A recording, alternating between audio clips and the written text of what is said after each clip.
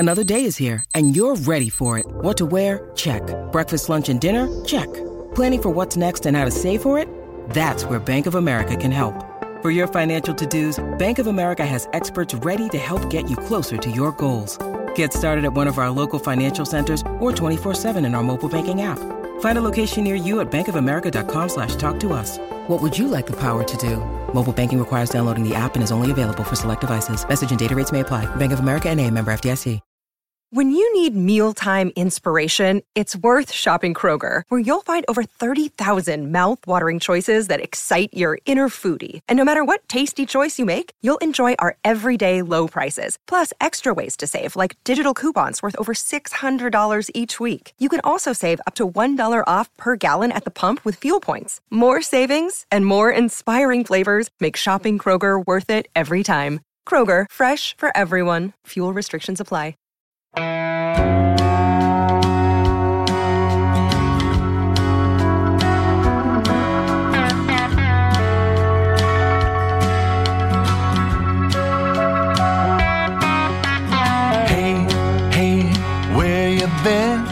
Buckeye Talk is about to begin. Hey, hey, hey, come on in.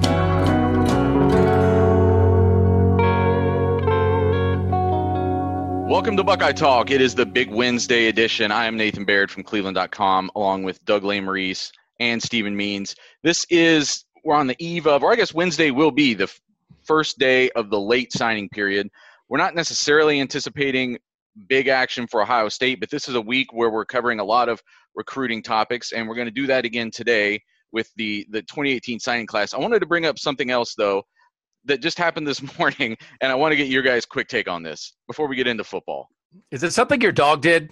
No, it's something I did and felt as dumber than a dog. So about an hour before we're supposed to record, and I'm the one who's in charge of putting this together, so I had already done a lot of the notes and stuff, but I wanted to do some more work. So an hour before we're supposed to record, my wife comes up and says, hey, our refrigerator is out.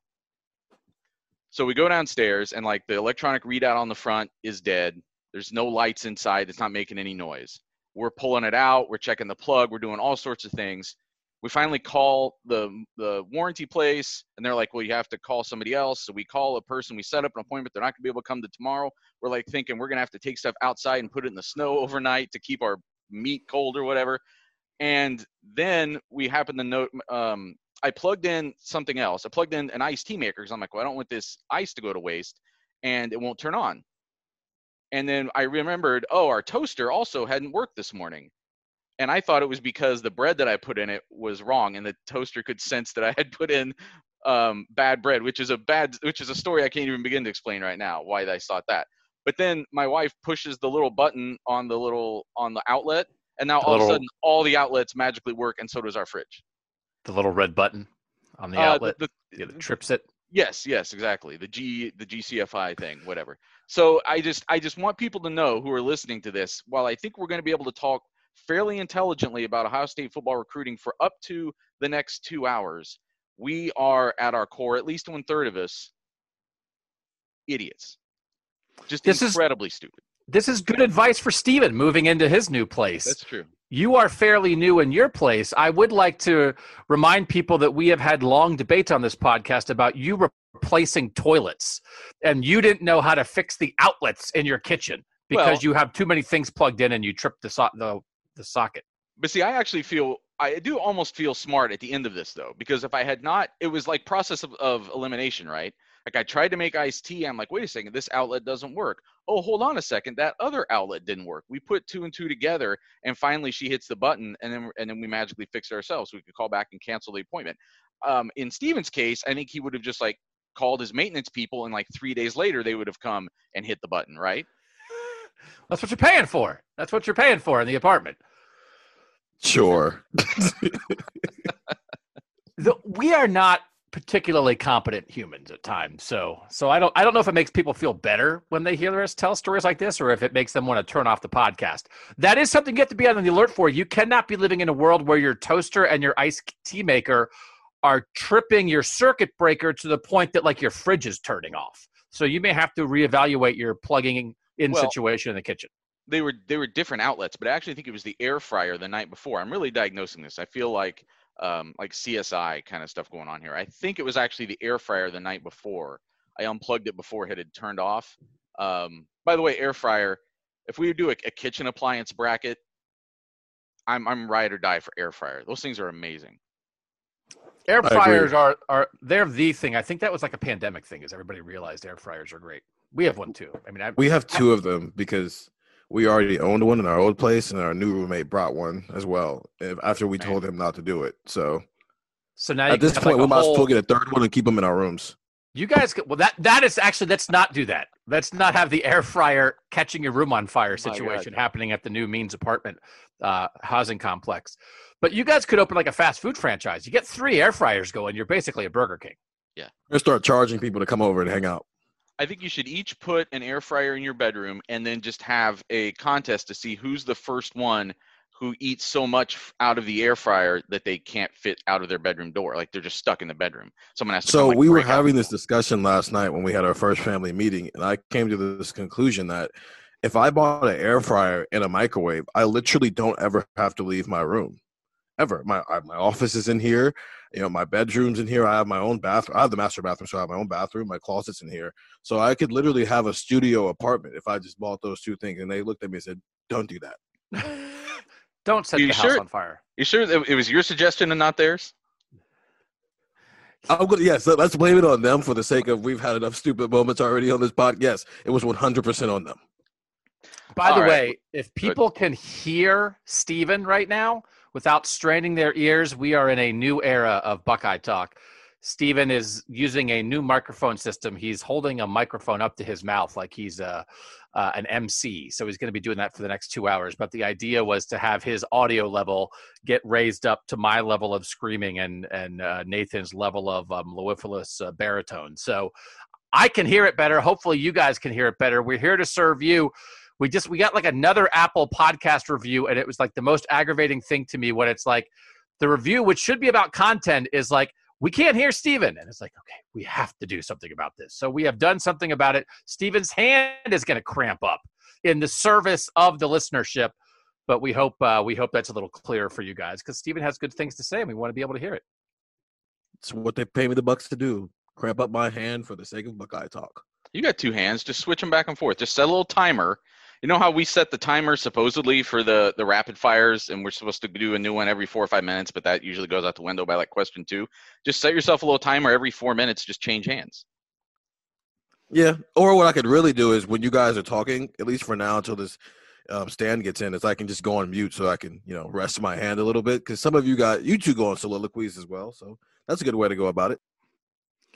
I will be curious to hear reaction to this. I purposefully do not try to start with a 7-minute off-topic thing, because I want to dive in and then get off topic. Nathan goes the opposite way. I'll be curious to hear what people say about the beginning of this Buckeye Talk. Yeah, we've been on this topic now for about 10 minutes. We've gone about 12 different places. I tried to start talking football like 3 minutes ago and got interrupted by something else. So that's enough of the banter, and now we'll get on to the task at hand, which is the 2018 signing class. I wrote a piece, what was it, last week or week before, kind of delving into where this class is now, looking back on where it's come over these past 4 years, and it's a really fascinating class to me. For people who don't remember, this came on the heels of the 2017 class, which was also the number 2 ranked class in the country, as the 2018 class was. So I want to take a real quick look back very quickly at 2017, just for people to be reminded, because actually after I sent out the survey, which to all of our tech subscribers, 614-350-3315, many of you responded first when I sent out the screwed up survey, and then when I sent out the corrected survey, even more of you responded. So we really appreciate that, and we're going to use those answers over the course of this podcast. But just did people note, Nathan, that you screwed up a survey this time and it wasn't me? Was there any feedback on that? Because I'm known for screwing up surveys. I was accused of dugging up the survey. Good. But there was even someone who said Doug Lamery's survey screw up greater than Nathan Baird's survey screw up. So now people are doing their own surveys as to which of us screws up the surveys more, which I think is the most Buckeye Talk thing that you could really aspire to.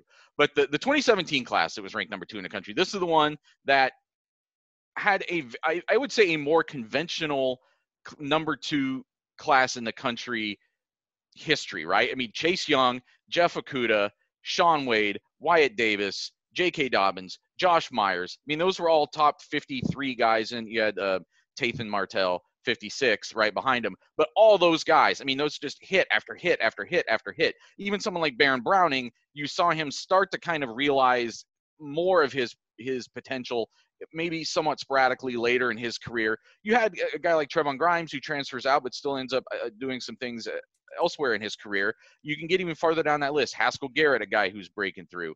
Who am I forgetting? Pete Werner, Thayer Munford. You're hitting on a guy that's almost down in the 300s. Blake Hobbill was in that class. So I think just that when you think of a number 2 ranked team class in the country, that's kind of what you think of. Guys who leave after 3 years, real superstars when you're hitting at the very top. It sets the foundation for what that team was the last 2 years.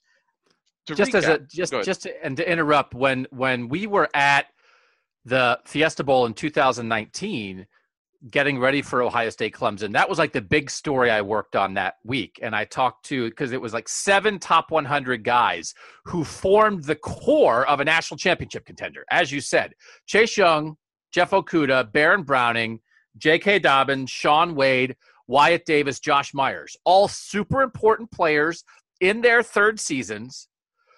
Some of them left, some of them didn't, but it was like top 100 guys, some 5 stars, absolutely turning into what you expected them to turn into. And the result was an undefeated team. Like it was, as you said, it was a traditional thing. It was exactly how it's supposed to work.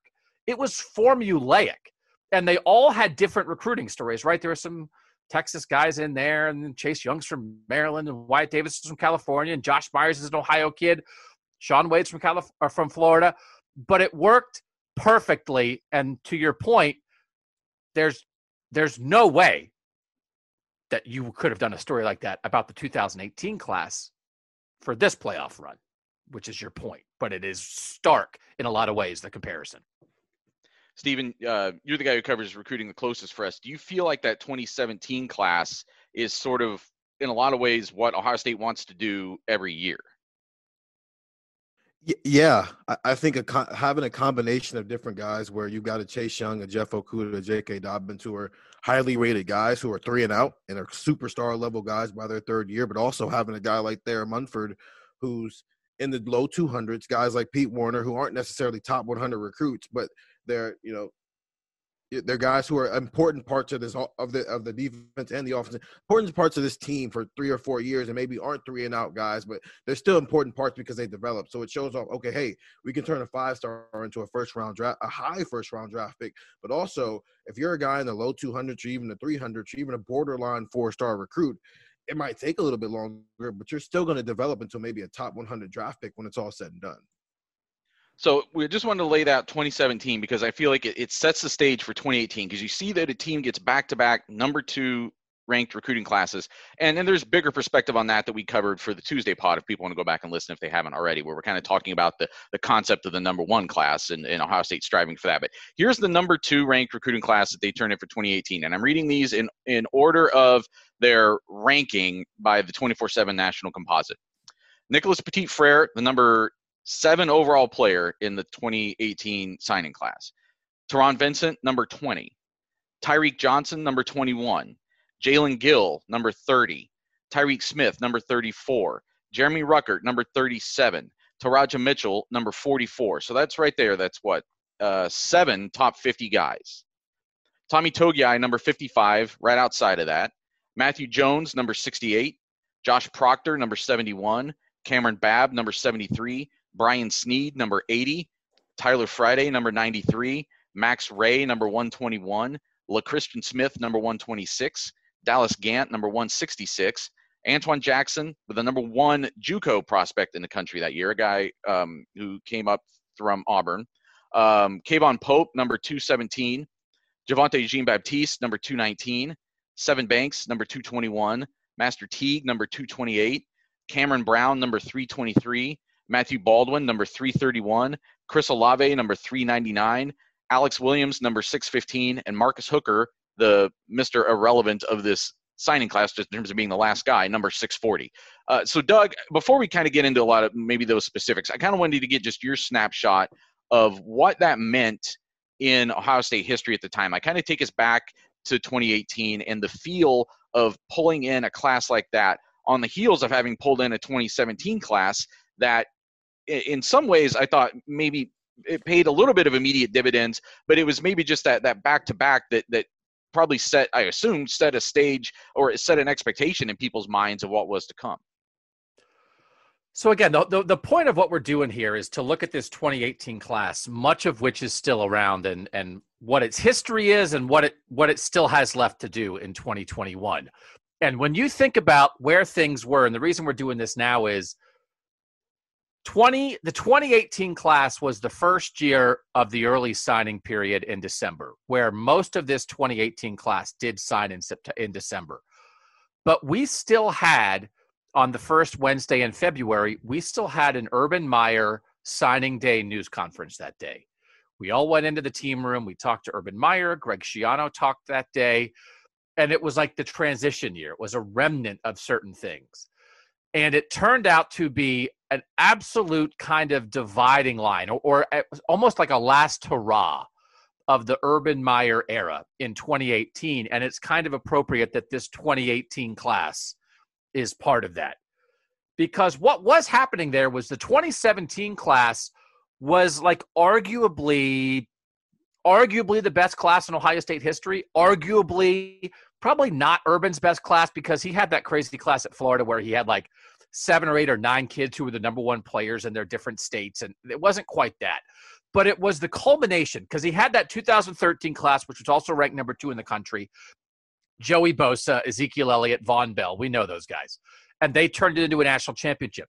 Then 2017 was doing it again, right? So it felt like, okay, this Chase Young, Jeff Okudah class is matching that 2013 class. But then 18 was dropping another class just like it on top of it. That was a thing of like, holy moly, this is now not like a every couple years kind of thing. All year with 2017, we talked about this is the best class Ohio State's ever seen. And then 2018 was just as good. And that was the difference, that now you're stockpiling these things, that now you feel like you're Bama. Now you do it every year, which is, again, a little bit of where we are getting now, I think, with the 2021 class and what the 2022 class might be. It feels very similar. To me, this 2021 class that is wrapping up is like the 17 class a little bit more, and then 2022 might be like 18. But at that moment, again, to recap, these are all the things. We go in on this first Wednesday in February. These are all the things that are happening or that are discussed, because I just read the transcript again of the Urban Meyer news conference. Urban Meyer is asked about his health and how long he's going to be around. And he says, I don't know where this is coming from. I'm great. I don't know who's putting that out there, if that's getting put out in recruiting. You know, that's not true, because that was on the heels of in December when Jackson Carman, the Ohio tackle, had signed with Clemson. It had come up, Dabo Swinney saying to Jackson Carman, I don't know how long Urban's going to be around. So that's one thing that's going on. It's Urban Meyer, who it turns out is beginning his final year as Ohio State's head coach, saying, my health is not an issue. The second thing that's happening is Ryan Day has been wooed by the Tennessee Titans. He had been at Ohio State for 1 year as the offensive coordinator. Mike Vrabel is the new head coach in Tennessee. He's trying to hire Ryan Day as the offensive coordinator. Ohio State is in the midst of keeping Ryan Day, and they do so by elevating Ryan Day and Greg Schiano to become the first $1 million assistants in Ohio State program history. So they are in the process of keeping Ryan Day. That's another thing that gets brought up on this day. Boy, oh boy, wouldn't it be different if they didn't keep Ryan Day? Another thing that just happened, Kerry Combs just left. Kerry Combs is wooed by Mike Vrabel, and he leaves. And Urban Meyer on this first Wednesday in February talks about how shocked he was by the departure of Kerry Combs, and it came out of nowhere. And best of luck to Kerry, but they're going to miss him, and he kind of can't believe that it happened. He also is asked about the looming quarterback battle in the spring, which will entail Dwayne Haskins and Joe Burrow, and which will lead to Joe Burrow leaving and later winning the Heisman Trophy, winning a national championship, and being the number one pick in the draft. That's like an ancillary, hey, you got a quarterback thing coming in a couple months? Yeah, we'll see. Nobody's ahead. It was Dwayne ahead, I think is what Urban was actually asked that day. No, nobody's ahead. So that's also happening, which is one of the craziest things in college football history. Also happening, again, it is the first day of the early signing period. Ohio State winds up with 26 players in this class, in this 2018 class. 22 of them signed in the early signing period. 21 of them publicly, and I think Tyreek Smith had kind of sort of signed, but didn't exactly announce it, but we didn't know it. So what has happened? Chris Olave and Tyler Friday sign on this day, but they had made their decision. So that was known, okay, that they had not signed in December, but they're waiting on two guys. They're waiting on two guys that are announcing on the late signing period day in February. One is Javonte Jean-Baptiste, 4-star defensive end from New Jersey, who they get. The other is Nicholas Petit-Frere, who becomes the best player in the class. He's a top 10 national player from Florida. Greg Schiano locks him down. They sign Nicholas Petit-Frere on this day. There are 400 questions about Nicholas Petit-Frere because he is the news of the day. He is the news of the day. And there are a ton of questions about Greg Schiano because Greg Schiano is super important in the recruitment of Petit-Frere. His sons went to the same high school in Florida. Schiano was a volunteer assistant there. He's also super important in a bunch of other recruitments. Urban Meyer is talking about how Greg Schiano is like the most important recruiter on the staff, how he can't live without Greg Schiano. Greg Schiano almost left for Tennessee in this period, Tennessee Volunteers. That didn't happen. Alex Grinch is coming in. It's this weird crossover. And we, at this point, do not know. All Urban talks about is how invaluable Greg Schiano is. We do not know that in the coming season, Greg Schiano is going to drive this defense into a ditch. But on this day, Greg Schiano is a hero. So that's what's happening. It's sort of like not that big of a deal. Again, we're not having a news conference now. I mean, not just because of COVID. I mean, it's like, what are you having a news conference for? Nothing's happening, right? I mean, it's like they've already talked about this signing class. Everybody who, it's been done. If they add one guy, I mean, maybe I don't know. We'd talk about it at some point, but it's not like the, hey, it's signing day kind of thing anymore. But this is what was happening 3 years ago on the first Wednesday in February, as the final pieces of this 2018 recruiting class were coming together, and Ohio State was preparing for a 2018 season that would change the program forever. And by the way, we also don't know the Zach Smith stuff is a couple of months away from blowing up at this point. It's interesting how much of this is a parallel, actually. I mean, the quarterback battle that's looming that we're going to be asking Ryan Day about this entire time, the fact that there's a 5-star still out. There's literally 2 people left for Ohio State to add to a recruiting class, and they're both pretty highly rated guys. Rajon Davis, who will actually pick a school on Wednesday, which is, by the time you guys hear this, by the time most of you guys have heard this, he'll probably have already announced. And then JT Tuimoloau, who anytime between now and April will be deciding as well. So it's just interesting how many, Kerry Combs is back, and it doesn't seem like he's going anywhere this time. So it just seems like some interesting parallels between a very important moment in Ohio State football's history, and almost not equally as important, but a very important moment for Ryan Day in his early tenure as Ohio State's head coach. And I will say the other guy I just want to throw out real quick, they had 3 guys that after the early signing period in December, 3 guys that Ohio State was still in on. They got 2 of the 3. The one they didn't get was Rasheed Walker, a tackle who picked Penn State. And now, after 3 years, he's a 2-year starter at Penn State already. He redshirted, and then as a redshirt freshman and as a redshirt sophomore, has been the starting left tackle at Penn State. So that's what, you get these guys late. They can make huge differences for your class, even when your class is really elite. And Stephen, I'm curious, like, now is the guy who covers recruiting the closest for us. The way that you feel like fans look at recruiting now, how much of it feels like it's based on that back-to-back achievement, getting those 2 classes back-to-back? Because as Doug said, that sort of sets, I think, the expectation that the modern Ohio State fan has for what is supposed to happen every December, January when they're bringing these guys in. It's the Clemson, Alabama thing all over again. You think you want in every way possible to be on that tier, on the field, in the classroom, in recruiting. And you're competing with these guys on the field trying to win national championships by going through these guys. What starts in the recruiting trail, if they're constantly having better recruiting classes than you, then ideally enough, when those recruiting classes finally pay off, you get results like you did with this past national championship game where it's 52-24.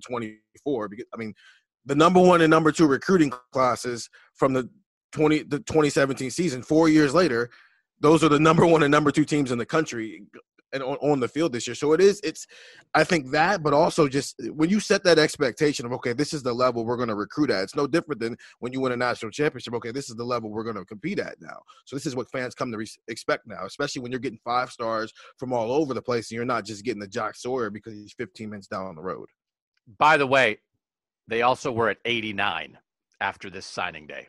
So they were 4 over their scholarship limit. So we always talk about, hey, they pushed it a little bit to get Petit Frere and Javonte Jean-Baptiste in this class. 26 in the class, and it pushed them to 89.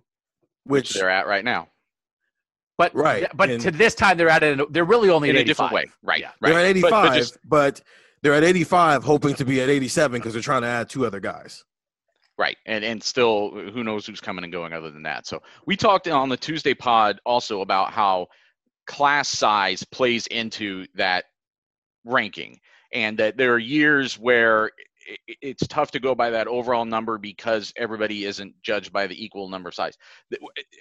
Ohio State's average class size for the past 5 years, I think it's 22. This was kind of the outlier. They had 26, as Doug said, in this class for an average star rating of 94.29. Do you guys know where that ranked nationally that year? The average star rating? Where did it rank? I think the average star rating was first.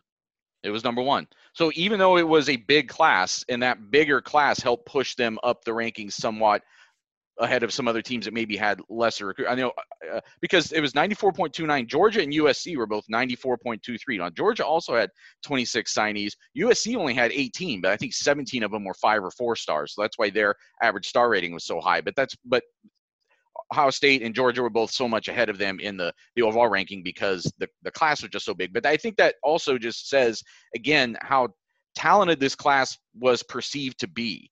Like that you could have a huge class, but then also still be the highest average star rating. That is a combination that I think sets the stage for people. That sets those expectations for people. So all of that leads into the first of the 5 survey questions. So again, thanks to those of you who filled this out, especially those of you who filled it out twice because the first one went out botched.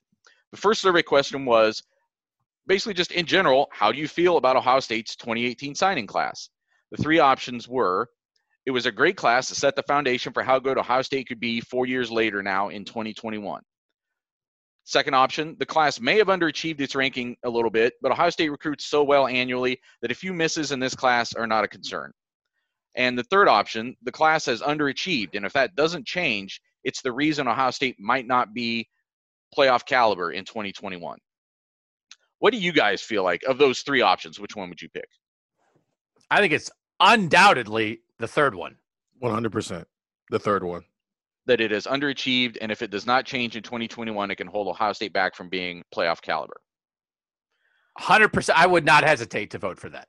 Yeah, I'd be shocked if less than 75%, maybe even 80% of the people voted for that. Why do you feel like it's an underachievement of the class rather than, and this gets into a semantic argument, I suppose, but rather than a miss by the recruiting people who gave them those rankings? No. That's not even worth debating. The ranking were too high? That's the point? Well, but that sets the stage for why a class is perceived to underachieve, right?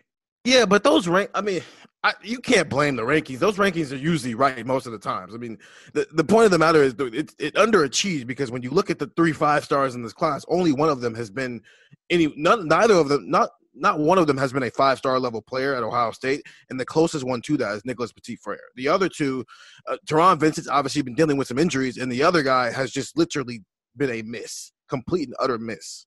And that's Tyler Johnson. We can't even go down that road. I mean, how do we even know? What?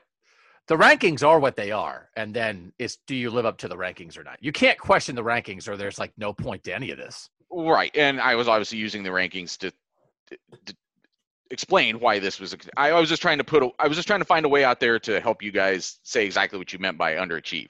So by the vote of our tech subscribers, 64% voted for the middle option. It was an okay class. Maybe it underachieved a bit, but Ohio State recruits so well annually that a few misses are not a concern. Now, there are a couple of things I think might affect why they ultimately feel that way. One is that this team did get to the playoff 2 years in a row with this class as being a part of it, played for a national championship. The other thing that we haven't brought up yet so far is that technically Justin Fields is a class of 2018 recruit, not an Ohio State class of 2018 recruit, but was a 2018 national prospect, and his emergence and the success that Ohio State had with him these past 2 seasons doesn't necessarily get attached to this class, but it definitely colors the amount of success this team had and maybe changes the perception of what this class has achieved because it had him along with it, as did the 2017 class, as did the 2019 class. I think we have to make a decision on Justin Fields. Like, I don't conclude him. I know he doesn't include. So, he doesn't. But I'm saying that I think that he is included in the success that this program had the past 2 seasons, which again I think is what when people say Ohio State recruits well enough, so well annually that few misses are not a concern. That's part of what they're saying there is that you can go get guys like that. And the guys that you followed up with in 2019 and not so much 2020, they didn't make a big impact this past season. I agree with you, Doug, that I don't include him in the 2018 class. But going forward, I mean, he's not going to be the last guy to go to a school and then transfer after a year and then spend the bulk of his time with another program. And Justin Fields is a Buckeye. The Georgia thing is like a guy like in the pros when you see a guy at the end of his career in a random jersey that doesn't make any sense. He's an Ohio State guy. So at some point, I do think we have to revisit this with whoever that next guy is. I think at some he's an add-on to the class at this point because it's not like he's a plug-and play. But it's not. We're not having a program. I mean, we are having a program discussion. In a recruiting discussion, I don't include him in recruiting. They didn't know he was going to come. He wasn't part of the discussion this day. They were wrapping up the class, and he wasn't in it. So I don't include him in the discussion. If the idea is Ohio State's so good, and in the transfer portal world, if they have a couple holes caused by recruiting, they will always be able to fill them. So I am not going to label a class as a miss. I'm not going to get too wound up if this number 2 ranked class doesn't quite produce the superstars as expected, because there's always another superstar around the corner that they can go grab. If that's the discussion, and Justin Fields is the example of that, and Jonah Jackson's an example of that, and Trey Sermon's an example of that, well, I don't know how you could dispute that right now. Maybe I'm old-fashioned. I would be nervous to rely on that. But that may be old-fashioned because there are always going to be guys in the portal, good players, and they're always going to be interested in Ohio State. So why not? I mean, it's not like you miss on purpose, or it's not like you necessarily don't take a high school kid. But maybe that's not as much of a backup option as I still think of it. Maybe it is a primary option. It's just a different primary option, which takes a little bit of pressure off the initial high school recruiting class. It creates an almost penalty-free world for when you have misses at that point, because you can always plug and play. But that's the interesting discussion. Was it penalty-free that this class didn't completely live up to its expectations yet, which we'll get to it a little bit later. But 64% picked that middle option. And as Doug always points out, it's more interesting to then look at the extremes. So which of the 2 extremes here wins out? And I think this answer, more than anything, tells you everything you need to know about why this class is so weird. 19% agreed with you guys. The class is underachieved, and it does not change and if it does not change 2021, it can hold Ohio State back from being playoff caliber. 17% say it was a great class that set the foundation for how good Ohio State can be in 2021. So only a difference of 5 votes, a difference of 2%. So essentially tied, split between whether they think it is the reason Ohio State could be really good in 2021, or that if this class doesn't shape up, it's the reason Ohio State might fall off in 2021. But when you look at this class on paper, that vote almost makes sense to me, that people are maybe torn either way, because it's a it's a class that clearly has not individually lived up to those rankings. But at the same time, if Ohio State's good in 2021, you can see where a lot of these players fit into that. I think what makes this class weird is, and I'm pretty sure we're going to get into this later, is that it's got some really bad misses, but it also has the ultimate hidden gem. And Chris Olave. But that's one hidden gem. Right. But when at the top of the class, you've got a guy, Chris Olave is the third lowest rated guy in this class, but then the third highest rated guy in this class. They flipped. Well, but Ohio State doesn't go in counting on hidden gems. Ohio State goes in counting on our 5 stars are going to carry us, and you hope you hit that hidden gem that elevates everything else. And in this class, it's turned out that the hidden gem is the guy who has emerged as the clear star of this class, which is a question we'll get to later. But it's those other guys that haven't hit at that level that was expected on signing day. We're going to take a break here, and we're going to come back after the break. We're going to start getting into some discussions about the individual players of this 2018 class when we come back on Buckeye Talk.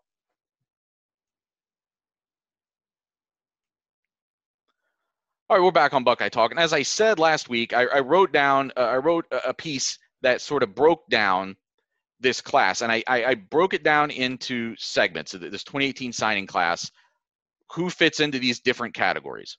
Every class is going to have some attrition. This class has lost 5 people that just didn't continue their Ohio State careers and went on to either somewhere else. I guess in all cases, they went on to somewhere else eventually. The 5 players they lost, Jalen Gill was the number 30 overall player in the country. Didn't really have a role here with the way this receiving class or receiving room was going. He transferred to Boston College, had a solid season last year. Running back Brian Snead, the number 80 overall player, was kicked out of school following a sexual assault allegation investigation. Receiver LaChristian Smith transferred to Cincinnati. You guys know him as Blue. I don't know him as Blue. You're saying the readers know him as Blue. That's great. That's a great nickname. I covered a kid at Danville High School, multi-sport athlete many, many years ago named Juan Robinson, which was already a great name, but he went by Blue. Matthew Baldwin, the quarterback of this class, ranked number 331 overall. He transferred to TCU and then ultimately retired from football. And defensive end Alex Williams was number 615, and he transferred to Vanderbilt, I believe, last summer. It was pretty quickly after I had taken this job. So had a very quick move on to kind of go somewhere else with his career. But that's to have those 5 guys leave. It kind of goes back to that transfer discussion we were having the other day, that other than Brian Snead, I don't know that any of those guys left a big hole here. And even that one, it's not as if he transferred out because Ohio State wasn't using him correctly. I mean, there were other circumstances that kicked him out of school and he couldn't continue playing here. So that's a different kind of, it's not really a recruiting miss in some ways, although I guess we can argue about that. But I don't know that any of those 5 guys, you're looking back here in 2021 and saying, what could Ohio State be if it still had one of those guys? Or if, well, I mean, they don't miss Jalen Gill, as you said, because they kind of changed who they are and they have so many receivers. I mean, Jalen Gill was a big dude at the time. I mean, that's like a borderline 5-star guy from the Columbus suburbs who's the highest rated skill player in the class and did not do anything here. So, yes, I agree. And again, it depends on the discussion we're having. Did it affect them long term? No, they were fine. They didn't. It's if Jalen Gill would have worked out perfectly, what would he have been this year? I don't know. I guess he would have been the slot receiver. It's they had Garrett Wilson in the slot in the 2019 class, who was awesome as a sophomore. It's a borderline All-American candidate. So, yeah, it worked out okay. But, I mean, I do think when you look at the skill players in this class, again, Olave is huge, but there's not a lot else going on here. I mean, Ruckert is Ruckert. Is everything you want. They just don't use him much. But, impact skill guys, quarterback, running back, receiver, it does. There's a lot of guys here that didn't quite work out the way you thought. So you can even throw Cameron Babb into that mix, top 100 wide receiver who has had some injury problems the entire time he's been here. Yeah, we'll get to him along with one of the other categories later, because then I started breaking down the guys who fit into the categories of players who are still here. So my next one was ready for the show, and I felt like there are 5 guys on this roster who I think have proven themselves NFL ready right now. They could go make a roster in the NFL this fall, in my opinion. And that was Tommy Togiai, number 55, Nicholas Petit-Frere, the number 7 overall player in the class. Tyreek Smith, the number 34 overall player in the class. Jeremy Ruckert, number 37. And then the hidden gem, Chris Olave, number 399 in the class. And it's one of the weird things about this class. Like, so Togiai didn't even become a starter until this past season. He's the only guy who is leaving after only 3 years to go on to the NFL. Everyone else was, all those other 4 guys were, I guess, considered at least options to potentially go. Even Tyreek Smith, who I think, statistically didn't blow people away this year, but I think has shown up well reviewed on a lot of scouting situations. And you've got a class that had, multiple guys, and this class has 5 other guys in the top 50 who have done almost nothing in their careers. Like you would have expected on signing day. I think you would have, if you had taken a survey, how many of these guys do you think are going to leave after 3 years? It would have been a number a whole lot higher than 1, right? No, I think that's a component of what we're talking about here, is that, again, compared to the 2017 class that had 3 guys in Young, Okudah, and Dobbins, who clearly were going to turn pro after 3 years and were 100% ready for the league and were the 2nd pick, the 3rd pick, and I think the 55th pick. And this class is just not anywhere close to that. And it's one of those things, on one hand, is it fair during this discussion to constantly compare the 2018 guys to the 2017 guys? Yeah. Right? I mean, that's the whole point. They're very similar classes. And I think in the end, we'll get around to the discussion of what effect did the 2 classes back-to-back have on each other. But if the discussion is, okay, I think Chase was in the 20s, Tyreek Smith is in the 30s. But if you look at them, they're both defensive ends. They're both very highly rated. They're both very talented players. And nobody would say that Tyreek Smith is like a disappointment or he is a very good player. But if you look at him where he is right now after 3 years at Ohio State compared to where Chase Young was after 3 years at Ohio State, it's not even in the ballpark. So that affects the grading of this class. There are a lot of guys in the 2018 class who are pretty good, they're solid players, but they are not in the ballpark of what some of the 2017 guys did, who were first-team All-Big Ten or All-Americans or multi-year starters or first-round NFL draft picks. And that the top end of this class is where you fall short. And it happens sometimes when we do this, whenever we talk on this podcast and we are using the Ohio State bar, right? What's the threshold for how we're judging this? We're judging it by the history of Ohio State, which is filled with All-Americans and first-round picks and Hall of Famers and unbelievable players. So that's the bar. Nobody's saying these guys aren't good players. But in the litany of, development and high-end talent, it's the 18 class right now is just nowhere near where the 17 class was at the same time a year ago. In the interest is to look at it from a second year's perspective, a lot of those 2017 guys in year 2, 2018, they were at least in roles. Even if they weren't necessarily the starter, they were in a rotational position, whether it was Chase Young. Chase Young was a starter. It was him and Nick Bosa, and then Jonathan Cooper were the 3 defensive ends. Jeff Okudah on the outside was in that rotation with those cornerbacks. J.K. Dobbins was a starting running back here. You look at the top end guys in the 2018 class. In 2019, I mean, Jalen Gill wasn't blocked. He could have, if he would have been developing, he would have easily been the second slot receiver alongside KJ Hill. We were talking all offseason, is Nicholas Petit-Frere going to beat Brandon Bowen out for that starting right tackle job? It just didn't happen. Outside of the linebackers, a lot of these guys had roles that they could have stepped into in their second year, and they just didn't do it. So One of the things, again, I talk about this story a lot.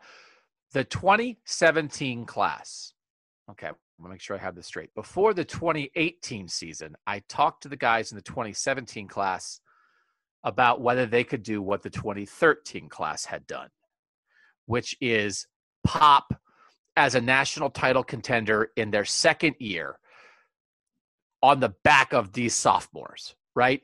So what happened with the 2013 class with the Joey Bosa, Ezekiel Elliott, Darren Lee, Von Bell, Eli Apple class, they popped in year 2 and won the national championship and then came back in year 3. The 2017 class did not pop that way in year 2. They played, as Steven said, they did find roles, but they didn't all explode. And then Ohio State was very, very good, but a flawed team in some ways still in 2018. They really popped in year 3 in 2019, okay? So these are the 3 great classes of the Urban era. 2013 class pops in year 2. 2017 class pops in year 3. As it turns out, this 2018 class didn't pop in year 2, didn't do much of anything in year 2.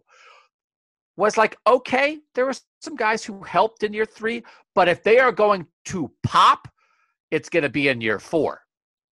So that is where the distinction is going to be of these 3 elite classes, 13, 17, and 18. Everybody has their own timeline, but that clearly is what has happened here. And actually, and this is what we're getting around to, there's a possibility it does. There's a possibility it does pop for many, many of these guys, and that by the end of the 2021 season, we will look at this 2018 class and say, oh, man, they had some dudes in there. It just took them a little longer to show it. Yeah, that gets us into these next couple tiers that I had sectioned off here. So my next group down was frontline performers. So guys who have established themselves as starters, or we look at them as like clear 2-deep guys, like foundational guys almost. Josh Proctor at number 71, Tyler Friday at number 93, Javonte Jean-Baptiste number 219, Sevyn Banks number 221, Master Teague number 228, and Marcus Hooker number 640. He's maybe the borderline one, but a guy who had a starting job at the beginning of last season, started the first 5 games. It feels like he is probably still set up for some kind of a 2-deep spot going into 2021. So that's still, you're getting pretty deep into this class, and you're still seeing guys who have some kind of a role, but it leaves a huge group in this last group, which is the undecided. So you're going into the 4th season, and by my count, you still have almost 10 guys out of 26 who you don't really know what to make of where they are right now.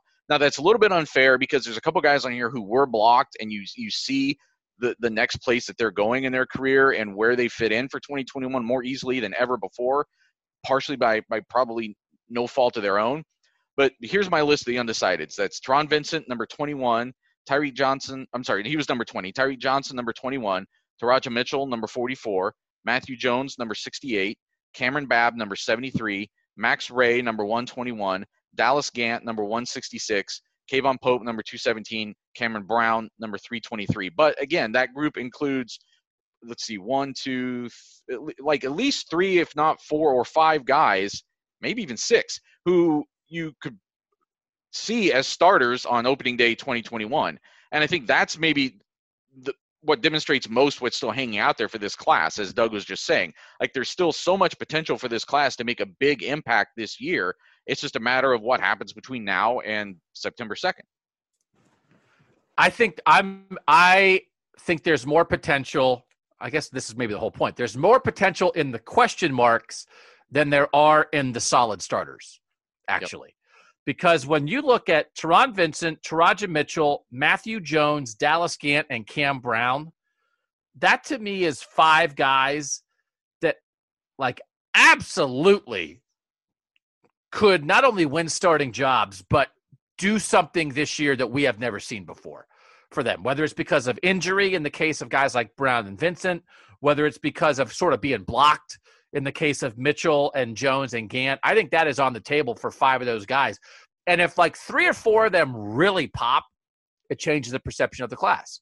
Whereas some of the other guys, it's like, you know, Master Teague, we're kind of waiting for maybe his role to be reduced because there are better younger guys behind him. You know, Tyler Friday and Javonte Jean-Baptiste, I think, are fine rotational guys, but I don't know that they're ever going to be game changers at defensive end. And I think we're kind of curious, how does Jack Sawyer work in there with guys like that, you know? So I think there are some dudes in that question mark thing that really will be, I think, the final decision makers on how we view this class in the end. Because, I mean, do you want to tell me, we've been talking about Teron Vincent for 2 years. You want to tell me Teron Vincent's all Big Ten this year? I'll buy it.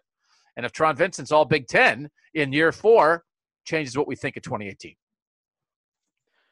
Yeah, and it's like, as I pointed out in the article, like, what's the most surprising thing? That Chris Olave developed into a first-round pick after 3 years, or which is what we thought he might be, or that there are two top 25 players in this class in Teron Vincent and Tyreek Johnson that have combined to start 0 games in their first 3 seasons.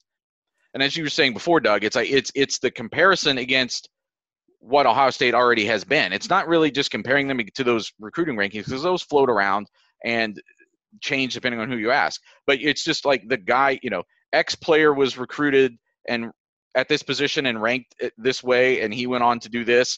I think this is obviously most maybe apparent in the way we look at Tyreek Johnson. And then Y player was recruited at roughly the same ranking, same position, and he's done this. And that's how we compare these guys. It's comparing them to just their very immediate predecessors in a lot of ways. So I asked 2 survey questions that fill in, kind of follow up on these sections that I was just talking about. So as of signing day for the 2018 class, so that February day I guess you're talking about, or even the December one, which top 60 player did you think would have the best chance to declare for the NFL draft after his 3rd year? This is a question I asked the tech subscribers. I got to find the answer. The best chance to declare after his 3rd year. The options were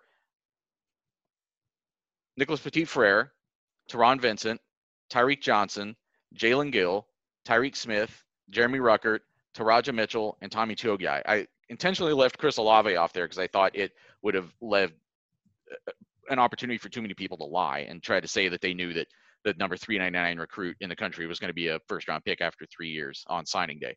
Who do you guys think out of those 8 options won the poll? I think Teron Vincent, but I could see if people thought maybe Tyreek Johnson, just because he's a 5-star in the position he plays, and at the time, Kerry Combs hadn't. If I believe Kerry Combs hadn't left yet when he originally committed. Yeah, Kerry Combs was still a coach here when he committed here. I'll say Tyreek Smith as like the next guy up in the defensive end hierarchy. So those guys were 2 and 3, Teron Vincent and Tyreek Smith. But actually the kind of runaway winner was Nicholas Petit-Frere, and I think that's because he was the number 1 ranked guy, right? I mean, he's the number 7 overall recruit in the class. He was the number 1 offensive tackle in the country in that class. I think at the time, people still maybe don't know exactly what Thayer Munford is, and we're asking people to like think back where they were 4 years ago. That can be difficult, so that affects what answers are given here. But if you think back to that day, aren't you maybe even thinking in 2018 that Nicholas Petit-Frere is the guy who's going to be the left tackle for the next 3 years or 2, coming up, and not Thayer Munford? Oh, for sure. Yeah.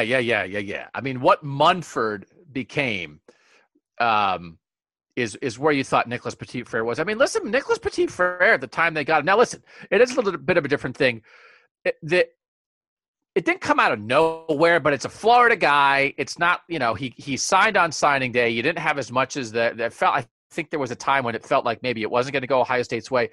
So compared to Paris Johnson, I don't think Ohio State fans were as familiar with him. But like the way we're thinking about Paris Johnson right now is like, listen, we're thinking like, I mean, of course, probably this guy's going to start somewhere as a sophomore, and then he'll be a tackle for sure as a junior at the very least, and then he might go because he's rare. I mean, Petit-Frere was almost at that level when you have the number 1 tackle in the country.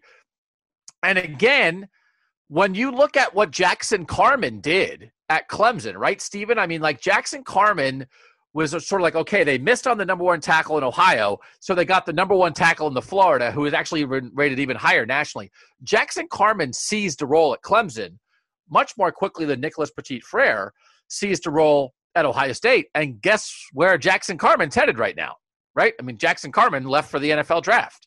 So that's the path you thought Petit-Frere might be on. And that was the story when we got to Arizona. That was one of the first things that we talked about, is the fact that Jackson Carman is in year 2. He's the starting left tackle for Clemson, and this is the guy that's going to have to deal with Chase Young for the game. And what are they going to do? Are they just going to let Jackson Carman handle Chase Young and hope for the best that a 5-star is going up against another 5-star? Do they try to double Chase Young? And he pretty much held up his own against the number 2 pick in the NFL draft. Now, obviously, not as great this year, but they had a younger offensive line. But yeah. Nicholas Petit-Frere, you brought up Paris Johnson as well. He has a higher star rating than both of those guys. Both Paris Johnson's is 9.953, Nicholas Petit-Frere is 9.963, and Jackson Carman's is 9.894. So if you just looked at the star ratings when they were coming out, you would clearly think Nicholas Petit-Frere was going to be the best of the group. And yet now I think he probably has clearly the lowest expectations 3 years later. Also, it turns out he was skinny. Yeah. And all the food stories that everybody's written about Nicholas Petit-Frere, he, as it turned out, which maybe people should have realized in the moment, maybe not. I don't know. I mean, he's a supreme athlete, but he had a ways to go with his body when he got to college that maybe those other guys didn't quite have as far to go. And so he really had to bulk up. And by year 3, he got there and he played awesome. But that it didn't happen quite as fast. Actually, in the end, maybe it actually sort of made sense. And to that point, according to the 247, what their high school sizes were, Nicholas Petit-Frere, 6'6", 271, Jackson Carman, 6'6", 330. Wow. And then Paris Johnson is 6'7", 290. So, yeah, much longer way to go to get to being able to play football, especially in the Big Ten. Yeah, I mean, sometimes real football does interfere on the ranking stuff and have a determination of where some of these guys ends up. Another question I asked, it was actually the 5th question on the poll, but I want to include it here because, again, I think it gives some perspective on how we're talking about everybody. Rank these class of 2018 signees from most to least by how much they have exceeded your expectations. And the 5 that I put were Sevyn Banks, Javonte Jean-Baptiste, Marcus Hooker, Chris Olave, Master Teague. Obviously, the clear runaway winner there, Chris Olave, 1.04. So that means somebody here didn't rank him number 1, which is shocking to me, but hardly anybody did. The number 2 guy, Sevyn Banks. Number 3 guy, Master Teague. Number 4 guy, Javonte Jean-Baptiste. And the number 5 guy, Marcus Hooker. But I wanted to talk specifically about Master Teague for a minute because he was the 2nd highest running back in this class on signing day. As we said before, Brian Snead, number 1, who didn't work out. And you had a guy right in front of him in J.K. Dobbins, who obviously the expectations were high. And at the time he came in, you even still had Mike Weber in front of him too. So the running back situation for Teague to make an impact was a little bit limited, I think, on signing day. But then very quickly, by the time I get here in 2019, he ends up playing, I know it's just a backup role, but having kind of an impact very quickly. And I think that's one of the other interesting things about signing day is you don't know where guys are going to slot in because the ground can shift a lot just in that first year. I actually think so, like in terms of exceeding expectations, I mean, obviously Olave's number 1 in this list. Nobody else exceeded my expectations. I mean, I think they are. I don't know what, like it's fine. Like even Sevyn Banks, I think was in the 300s, and it's like he's a starter. It's like, okay, well that makes sense. It's not like he's, he didn't turn into Jeff Okudah from the 300s, but I think Teague actually is a great example of this class actually. So he gets here, and for 2 years he's blocked, for lack of a better word, by a player from the 17 class who's better. And as you said, in 18, when he's a true freshman in 18, he has 2 guys ahead of him. They have the Dobbins-Weber rotation. Master Teague's not going to work in there. Nobody expects that. 2019, they lean on Dobbins. Master Teague makes 3rd team All-Big Ten as a backup, playing garbage time, right? Is right on track. And then in year 3, and the Achilles injury in spring practice obviously is a factor here and throws it off to some degree. But they were going to get Trey Sermon anyway, right? I mean, I think by the time Master Teague in 2020, it was set up for the 2018 class to fill the running back spot, right, for this team. And Brian Snead was gone, and Master Teague wasn't quite exactly everything you were necessarily looking for if you're Ohio State. So you go get Trey Sermon. And then Master Teague is very solid. When he plays, he's very solid.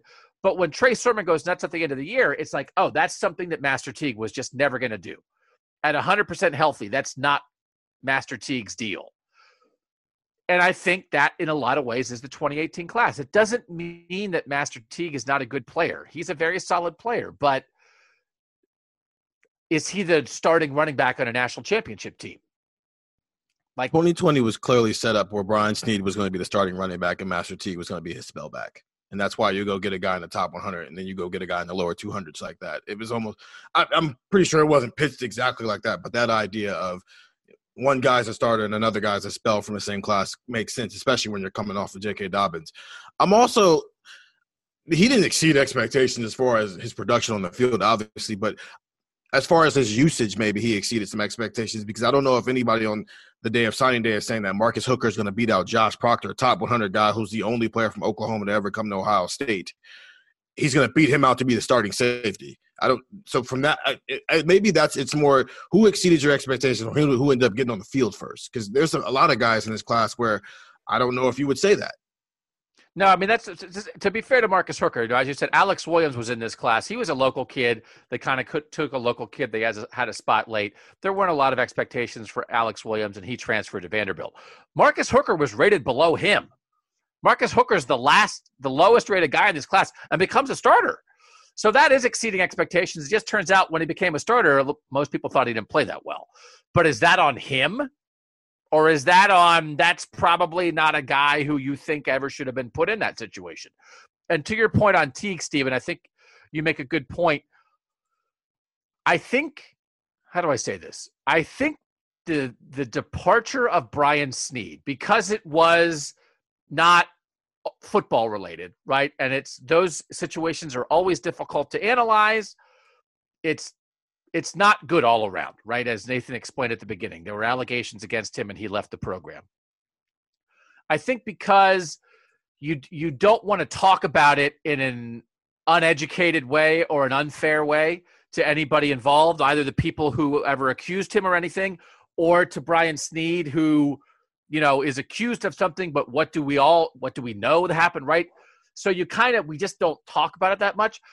The Brian Snead absence is probably the most underrated absence at Ohio State in the last 4 classes, right? As you said, Stephen, he probably is the guy, and it throws off, there's sort of this chain reaction. It's a super important position.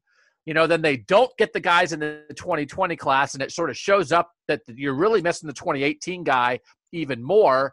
You end up putting it more on the second guy in Teague in 2018, and the result is if you had just recruited a running back who's a top 100 player who had performed as you would expect a top 100 running back to perform, a lot of this would have been fixed, right? That Trey Sermon wound up coming in to be Brian Snead, and it got a little nuts along the way, when actually that was just the way things worked out. Actually was a kind of a big loss sort of in the puzzle pieces of the Ohio State roster. And it's almost the same thing in 2021 when you look at it now, is you've got 2 guys coming in to fill a specific role within that running back room. One is clearly supposed to be the starter, and the other one's supposed to be the spellback, and maybe you use them some different ways. We'll see. But if you lose one of those guys, especially the higher-rated guy, it throws everything out of balance, regardless of how you lost him. Just losing him in general, you're putting a lot more onus on the lower-rated guy to be something that he was never supposed to be to begin. And to be fair, I think a lot of people at the time thought Master Teague actually was underrated as a recruit. He didn't do a ton of camps, and again, it's one of these things. I'm always going to throw the caveat. He is a good player. All these guys are good players. We are not saying they are not good players. It's the context that we're talking about. But some of it is sometimes you get set up for criticism by either overachieving and putting yourself in a situation people didn't expect you to be in, or by having circumstances around you force you into a situation that people didn't expect you to be in. And then all of a sudden you're a starter at Ohio State and people are saying, how come you're not Malik Hooker? How come you're not Ezekiel Elliott? And it's like, well, listen, man, were you ever going to be Malik Hooker or Ezekiel Elliott? And it's kind of not fair. Well, I mean, so much of the way that we think about Marcus Hooker is directly tied into the other safety in this class, Josh Proctor, being good but not great to this point, right? Like if he had come out and really forced the issue from the beginning of this season, then and taken that starting job. But that gets into another point I wanted to make, which is, Doug, you mentioned early on when you were kind of recapping what was happening 2017, 2018, about it being kind of the last hurrah of the Urban Meyer era, sort of that signing day 2018. And the changes that happened in the transition between Urban Meyer and Ryan Day's regimes affect how we look at several players, I feel like, on this team. You can take I'll even include Tyreek Johnson in that. At the time, Ohio State was recruiting towards a defense that started 2 corners, and I know they would rotate that. Now you start 3 cornerbacks. And I think the fact that Tyreek Johnson almost can't get on to a 2 deep on any of those 3 spots is one of the reasons why we look at him the way we do at this stage. Jalen Gill, you already mentioned. At the time, they were recruiting to an offense that used that position that was of the H-back, the Urban Meyer H-back. By the time Ryan Day took over, that was pretty much a thing of the past. KJ Hill wasn't really that anymore in a lot of ways. What happened with the linebackers, I think the guys ahead of them developed maybe to a level that wasn't expected. I think at the time you're bringing in Taraja Mitchell, for instance, with the 2018 class, you're projecting that maybe within 2 years he beats out some of those guys in the 2017, 2016 classes that were ahead of him. And those guys, I think, maybe overachieved a little bit, and that didn't really develop. There are just multiple instances here where the way things kind of changed after this class was signed affects how we look at some of these guys. Well, so there's 2 things here. You are sort of at the mercy of the context around you, right? And for instance, in the linebacker room, one of the things that happened is you had a guy who was ranked in the 300s in the 2016 class in Tuf Borland, and a guy who was ranked in the 300s as a recruit in the 2017 class in Pete Werner, who all of a sudden, Pete Werner's ranked 277, all of a sudden got here and wouldn't get off the field. So they turned into 3-year starters, and they were all, as recruits, ranked lower than any of the guys in the 18 class. So it's like when Taraja Mitchell and Kayvon Pope and Dallas Gant get here, maybe they don't think that Pete Werner and Tuf Borland are going to block them for 3 years, but they do. So that's and it's one of those things, again, it's like, hey, congratulations on developing Pete Werner and Tuf Borland. It stunted the development of the top 100 guys who are in the classes behind him, right? Maybe stunted is the wrong word, but we haven't had a chance to see it. So there is that. But the other thing is the context. This is this disastrous defensive coaching staff. So all these guys are stepping into Alex Grinch, gone after a year. Greg Schiano drives this defense into the ground, leaves. Bill Davis, thankfully, mercifully gone after this year. And Taver Johnson in for 1 season this year to replace Kerry Combs and gone. So you're Tyreek Johnson. You think you're coming to play for Kerry Combs. You come in here. Your secondary coaches are Alex Grinch, Taver Johnson, and Greg Schiano. And the next year, they're all gone. And we're like, hey, how come Tyreek Johnson didn't develop? It's like, what do you think? These linebackers come in here, right? Bill Davis is already screwing up the guys who are here. So they at least they didn't have to realize what they were missing with Luke Fickell. They come into Bill Davis. Greg Schiano has the linebackers playing up at the line of scrimmage. They don't know what they're doing. Like, the linebacker play this year is awful, mostly because of the scheme and because Bill Davis is an NFL coach, not a college coach. That's what they step into. It's like, hey, how come Mitchell and Pope and Gant? What do you think? This is what they started their careers with. Why didn't Proctor and Hooker develop more? Alex Grinch was looking for a new job the minute he got here. I don't really know that to be true. He's only here for a year, and he sure seemed excited to get to Oklahoma so everybody could start calling him a genius again. There's nothing that people like more than calling Alex Grinch a genius. And I'm not so sure that Josh Proctor and Marcus Hooker think he's a genius. So it has an effect. And it goes back to, assistant coaches are middle managers. You should be able to find good ones. It's on Ohio State when they don't find good assistants, because there are good assistants out there who want to come work here. But when you don't get the right ones, of course, it has a negative effect on your players. And I think you could argue that is a contributing factor to this 2018 class, that they hit a window here where the stability and the coaching ability of the staff was not at an Ohio State level. And here we are as they're getting ready to play their 4th seasons at Ohio State. And I think it may be a contributing factor. While we are talking about this class popping in year 4 instead of popping in year 3 or year 2. I think Tyreek Johnson just might be the most interesting case study of a 5-star because of a lot of the reasons you just named.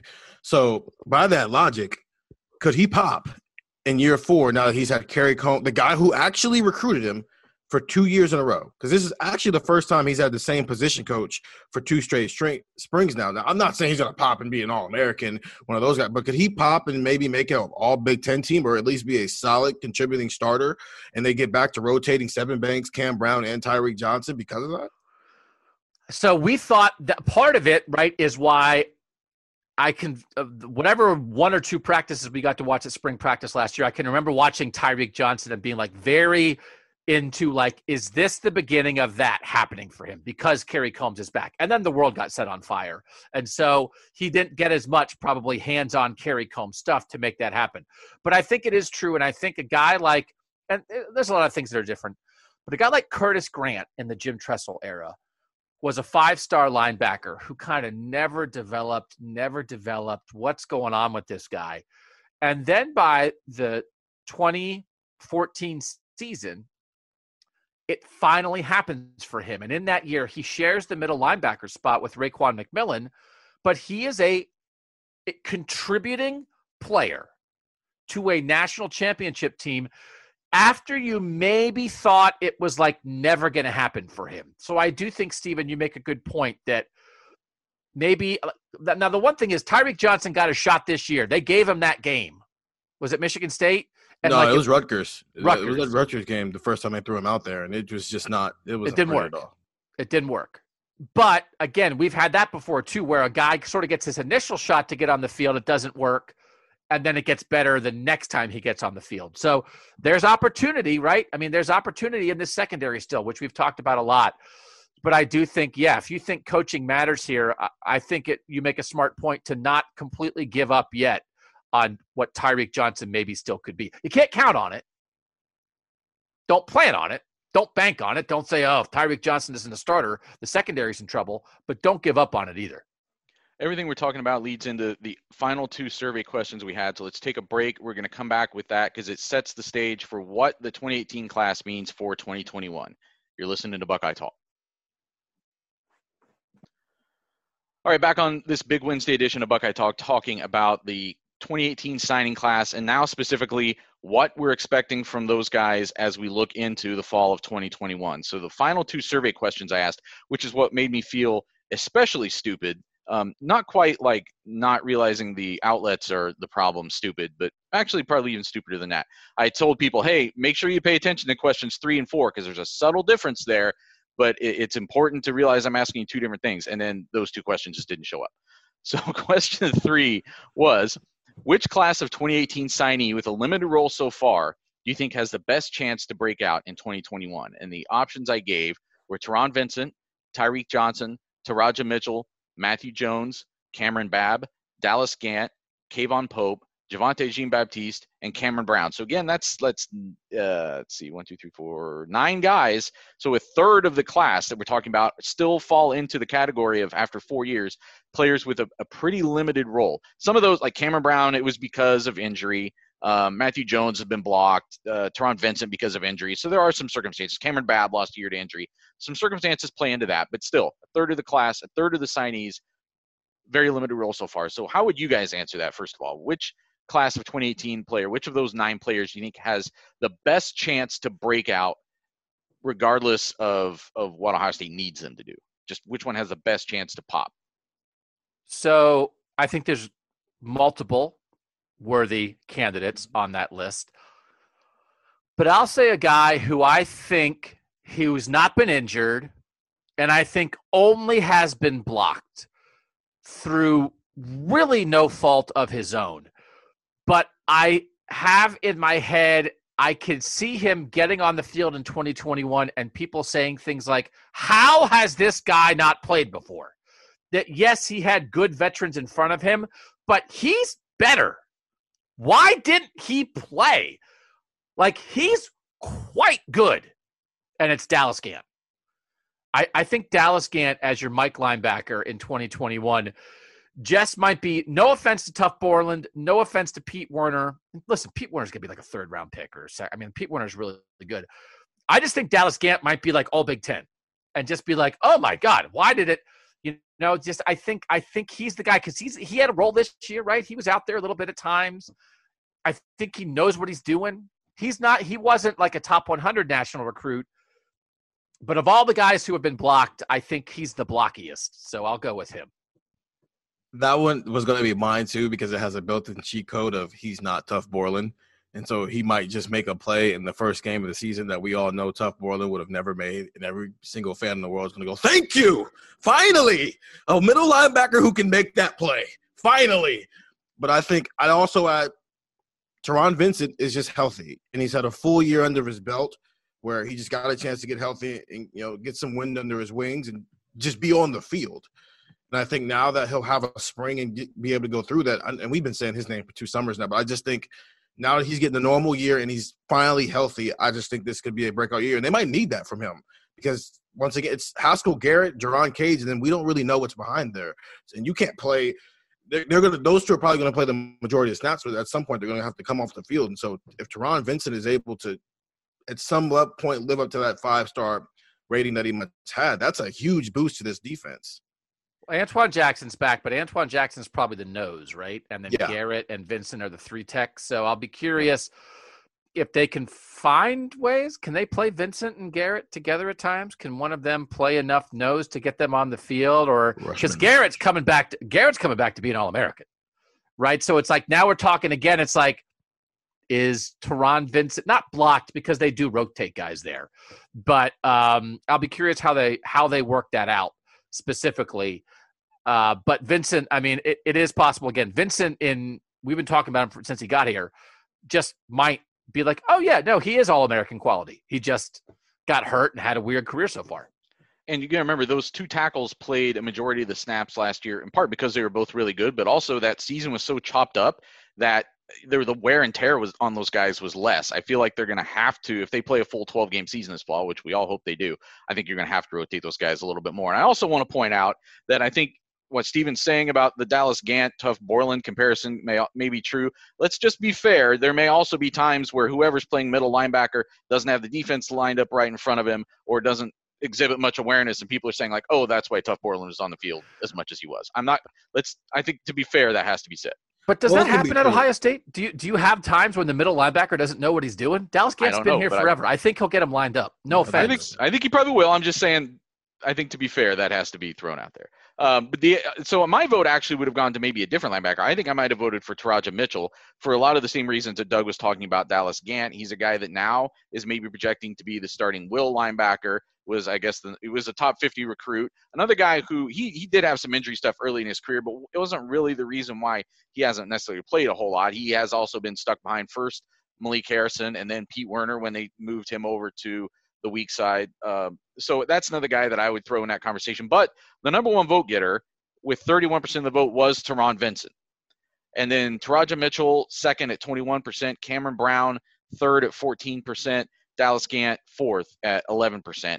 And then 3 other guys who got at least 6%, Kayvon Pope and Cameron Babb, didn't get a lot of votes. And I think part of that is because Pope didn't seem like it was even on the 2 deep necessarily last season. Maybe it's Sam linebacker. We'll see where they take that position this year. And then Cameron Babb, another guy who's just in a really piled up receiver room. We don't know exactly what's going to happen. But of those 9 guys I listed, 7 of them got at least 6% of the vote. So you're getting pretty deep onto a list of guys that the fans who responded to us still see as having some like real breakout potential.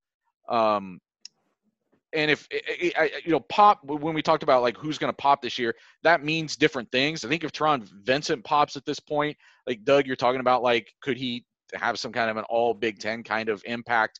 I almost think though, when we talk about could Tyreek Johnson pop this year, it's like, could he finally just be a dependable reserve, right? It's a different kind of in a rotation or something. Yeah. Right. Yeah. And the part of it too, that I think is interesting with this 18 class is the 2019 class was the transitional smaller class, as we also have talked about. Listen, you guys, is there anything we could talk about? I mean, why do you listen to this podcast? You know everything. You're listening to it. You know as much as we do. You look at the recruiting classes. We know what you do in your spare time. It's fun to look at. The 2019 class, as we have said, Garrett Wilson, Zach Harrison, Harry Miller, and maybe Jamison Williams, and then a bunch of question marks behind that. So this 2018 class, right? The 2017 class is kind of cleared out in a lot of ways. Not completely, but in a lot of ways. And there's not necessarily a gazillion guys in the class behind them pushing them to take their jobs instead, right? So this is a kind of a big window for these guys that should be ample opportunity, right? I mean, it's just at a lot of these positions, yeah. If the 2019 class was 24 guys instead of 17, and it was filled with top 100 guys instead of having like 4 of them, it'd be like, all right, 2018 guys, these 2019 guys are coming for your jobs. If you don't get it, but it's not necessarily the case. So there is opportunity here that we may wind up in a world where there really are a lot of 2018 guys in year 4 starting this year. I think that's very possible. Doug, I have a question for you because you were here. How many of those 2012 recruits, the guys from that class, were during that championship season ample parts of this team? The 2012 class, the one before the 2013 class. Correct. So that was like Urban's first year. It was kind of like a weird crossover year. Adolphus Washington was part of that, but there weren't Noah Spence, like I guess was gone by then. So that didn't work. So Adolphus Washington, Tommy Shutt did play, Taylor Decker, Josh Perry. So Perry, Decker, Washington were big ones. Perry, Decker, Washington. And then a lot of guys that kind of slid through the cracks. Tyvis Powell. A lot of guys sort of slid through. Jacoby Boren. I guess 5 starters. Michael Thomas. Pat Elflein. So is it fair to say a lot of guys did there? If you look at the 2012 class, there's a lot of guys who did nothing. Right. So the reason I'm asking, is it fair to say that championship team was built on the backs of a recruiting class in its second year, but also a recruiting class in its 4th year? So you're saying like the recruits, like not the 12 class, but the guys older than that, plus the 2013 guys who were sophomores in 2014. Yes. The 2014 class was a wonderful mix of elite sophomore talent from the number 2 recruiting class in the country and some Tressel veterans like Michael Bennett and Devin Smith and Evan Spencer, who were recruited by Tressel and were here, and Curtis Grant provided a lot of that elite leadership, steadying forces that they didn't necessarily go on to be, first round draft picks, but it was almost a perfect combination. But yes, it wasn't necessarily the 12 guys. It was kind of like 10 and 11 guys with this injection of this 13 class who popped in year 2. So could we see a similar thing this season where it's a bunch of these? We're talking about this 2018 recruiting class right now. And yes, there are some guys who might be drafted in top 100, but there are a lot of guys in this class who are going to be top 100 draft picks when it's all said and done. And Thayer Munford coming back as a 2017 guy. And then the 4 guys you've already mentioned in 2019, but then also there's a 2020 class with some high-end guys in it who we expect to have some roles this year, starting with Paris Johnson, Jackson Smith-Njigba, Julian Fleming. Could we see a similar thing where there's a class that just does nothing outside of the top end of it, but then everything else with how they build a national championship contender this year is built on the backs of a second-year group and then a 4th-year group, basically? So you're saying stop comparing the 2018 class to the 2017 class and 2013 class, who were sort of like young guy injectors, and think of them more as they are now the veteran stabilizing guys. And now we jump to 2020 where they could be the injection of talent, as you said. By the way, the quarterback might be a 2020 guy. Yep. So it's Paris Johnson, Julian Fleming, Jackson Smith-Njigba, maybe the starting quarterback, maybe Luke Whippler, maybe Court Williams, maybe Lathan Ransom, maybe Legend Cavazos, and now you're finding that balance. That 2018 never pops as the young guy injection, but they survive as the stabilizing veteran force who now is supplemented by a different class who was the young injection of talent. Right. And then in 2019, you've just got 3 Adolphus Washingtons and Garrett, Zach, and Harry Miller. Who's writing this down? Who's writing? I'm going to write this. Who's going to write? No, I'm going to write it. Oh, you are? No, I'm not. Just because you say it doesn't mean it's your idea. No, it is your idea. Yeah. I think that is exactly right, Doug, because I think the thing I'm going to write to house this podcast is going to be all that stuff you said about 2018 signing day at the start of this podcast. But that's just because you say it doesn't mean it's your idea. Buckeye talk. 100%. Yeah, that is the fundamental. Once you put it out into the world, anybody can steal it. But if you look, Stephen, and I've always thought that. I've always thought that was actually the secret sauce a little bit of that 2014 team, that we talk so much, as we should, about what those guys did as sophomores. But it was the Curtis Grant, Michael Bennett, Evan Spencer, Devin Smith, sort of those steadying forces as seniors who, 4th and 5th year guys who really were sort of a foundation, that maybe the 2018 class is more that foundation. And there are some 2020 guys who are going to have some opportunity. And there is that class in between, both transitional classes. The 2012 class is the fickle to urban transition. And the 2019 class is the urban to day transition, that it's sort of, you understand why it got a little hinky and you got some guys in there you wouldn't normally have in there. And there's not as much depth of talent. There's a couple of elite guys at the top, maybe. Yeah, look for that at Cleveland.com. That's going to be a good read. I like looking for historical comparisons for stuff like this, but I also like trying to figure out how rosters sort of fit together. And I do think there's something to the idea, as much as people got really excited about the Alabama example of them winning a national championship with 4th-year guys who came back and upped their draft stock, and Devontae Smiths of the world. Maybe, Stephen, you're on to where the actual comparison is for this 2018 class. And it's not necessarily about guys coming back so they can make themselves first-round picks like Alabama did, but it's providing a depth of solid, maybe not spectacular, but really solid talent to allow for the injection to do something.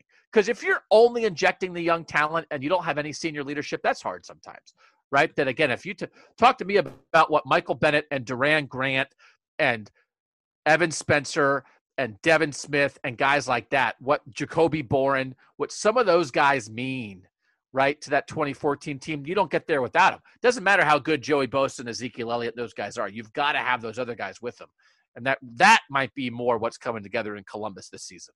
And it's a combination of that, but then also taking away the opportunity for maybe some of these younger, talented guys to be blocked. Because if some of those 2012 guys have hit, obviously Ezekiel Elliott, Joey Bosa are what they are. But, as we've seen with some classes after that, I mean, it's very easy for a top 100 guy to get blocked by somebody who we all think he shouldn't be blocked from. The linebacker situation the last couple of years is a prime example of that. So what if you're in a situation where there's a running back? What if Briante Dunn or Warren Ball would have done just enough in the 2012 class to block Ezekiel Elliott, and then Ezekiel Elliott gets on the field in year 4, and we're going, why hasn't Ezekiel Elliott been on the field this entire time? So that older 4th-year class, it was enough for those guys back to provide the leadership and also do a few things on the field. But also, there's a class before that 2013 class that wasn't good enough to block the 2013 class. So now you've got that great infusion of things that puts together a national championship roster. So that's fascinating. I think you guys hit the nail on the head for what might be transpiring with this class. It leads into the final survey question, which was, which class of 2018 player with a limited role so far do you think Ohio State needs to break out the most in 2021? So this is different, I think, than like which one do we think is just like maybe teed up to have the best year? Which one, just based on what you think of their potential, might be the one that has the most in the tank that just hasn't burst through? And that's maybe why Teron Vincent wins that, because of the injuries and things that have maybe held him back. But which player does Ohio State need the most on the 2021 roster to finally have his moment and push through? And the percentages here were very similar to the other survey question, but the names changed. Who would you guys vote for as the one out of that same list of 9 guys? Teron Vincent, Tyreek Johnson, Taraja Mitchell, Matthew Jones, Cameron Babb, Dallas Gant, Kayvon Pope, Javonte Jean-Baptiste, Cameron Brown. Who does Ohio State need the most to break out in 2021? That's hard because like I was almost going to say a guy like Sevyn Banks, who isn't on this list and is in a different category, right? Of like a solid guy, but I really think they could use, like, they have enough, like, I guess we'll see how the secondary works out, but they could really use like the number one corner, right? That really could be a thing. I understand why he's not on this list though, because he's almost too established for that. I think maybe I'll say Cam Brown then, just because they still need that in the secondary. And while Tyreek Johnson is more, okay, he maybe has actually had some chances, hasn't quite done it. Cam Brown looked ready to do it, we thought, and then got hurt. So if you can get Cam Brown back to, again, we are at the moment, and when we did the defensive, a lot of this stuff crosses over in the offseason. We did the whole defensive depth chart breakdown. We sort of assumed the top two corners are going to be Sevyn Banks and Cam Brown. Well, if you say, no, Cam Brown had a setback from his injury recovery, or Cam Brown just whatever is not as good or something, boy, oh boy, you really start throwing some question marks into that room. So Sevyn Banks at least showed. I think Sevyn Banks, in the end, most people would agree, had a pretty solid year this year. I don't think there's a lot of complaints about Sevyn Banks. There is some level of assumption you can make. We are making almost the same level of assumption with Cam Brown, and he got hurt like right at the start of the year. So that's a guy that I think they need, because if he's not there, you really start getting down the cornerback depth chart in a way where you start putting some pressure on some young guys to play a lot of snaps. Same answer. I think Sevyn Banks should probably be on this list as well, because I think Sevyn Banks needs to be 10 times better than what Shaun Wade was last year as the number one cornerback, or this team's not going to be able to compete. Because at some point, you're going to play a team who can throw the ball, and they're going to have a pretty darn good receiver. And you can't stop him, but you can't let him have 200 yards and a half. There's got to be a middle area there that has to happen, because you can't allow one guy to just break down your defense time and time again like that. And I think if Sevyn Banks is just what he was last year, and then Cam Brown is okay, then we're going to run into some of the same issues we ran into this past season. Yeah, I don't know about 10 times better, but they need a better option as the number one corner, more consistent play from that position, I would say. But I also think that right now, as much as that sounds great, I almost think that, like, you're looking at this roster and you're like, well, who do you count on as the second best cornerback right now? And that's the big question that's laying out there. Like, I don't know that we saw Cam Brown in a very limited capacity. We've seen both a lot and not enough of Tyreek Johnson, which is why we think of him in the way that we do. There's some younger guys that you think have promise, but we haven't seen it. So it's still that second option that really looms out to me as like the big potential problem. So both of you voted for Cameron Brown. So did our texters. 35%. He won this survey, this poll. And Tyreek Johnson was second at 20%. So 55% of the vote went to cornerback. And I think that really sets up, gives some perspective on what people are looking at, still the big problem areas between now and the start of September, start of the season, start of the actual games for Ohio State to figure out. And I think it also, not so much Cam Brown, because Cam Brown was a guy who was lower rated and just kind of hung around and worked himself into the spot he is, which is like a guy that you think should be in the rotation and maybe battling for like that number 2 starter spot. But Tyreek Johnson, I don't know how we can – I don't want to like pile on the guy, but because I think his situation is worth looking at because of what you said earlier in this thing, Doug, about like how the back-to-back classes sometimes impact this, and also how we're comparing them to the people who came before. Because that 2017 class had Jeff Okudah, the number 8 overall recruit in the country, as a corner, and he hit. He wasn't really a superstar until that third year, but he was already involved, right? I mean, he was already a rotational guy, was making an impact. He was really good in the second half of 2018. Where he not right away, but by the second half of 2018, like in the Rose Bowl and stuff in 2018, you were like, oh, this is coming. That Washington game was his coming out party for sure. And then Shaun Wade was the number 17 overall prospect in that recruiting class, and he redshirted as a freshman, But again, still by a couple years in is starting to make an impact, be a rotational guy. And then even by last year, the 2019 season had become that like a big impact guy at that slot corner spot. And then Tyreek Johnson was number 21 overall in the country in that very next class. Now, he was technically listed as a safety, but I think people all along thought he was a corner. Am I right on that, Doug? Or is that? Yeah. Just like a long corner. Right. And it's just never materialized. And that's one of those. So I don't know how much of that is does you would think, as we were talking about this back-to-back scenario and where does that leave certain guys, you would think that it's the competition helps push guys to that next level. And in his case, that hasn't really happened. Go ahead, Steven. This is more of a question for you because you were here the entire year. Obviously, I showed up at the end of the season. As good as Jeff Okudah was at the beginning of the year in 2018, would Damon Arnett in 2019 have kept that Jeff Okudah off the field?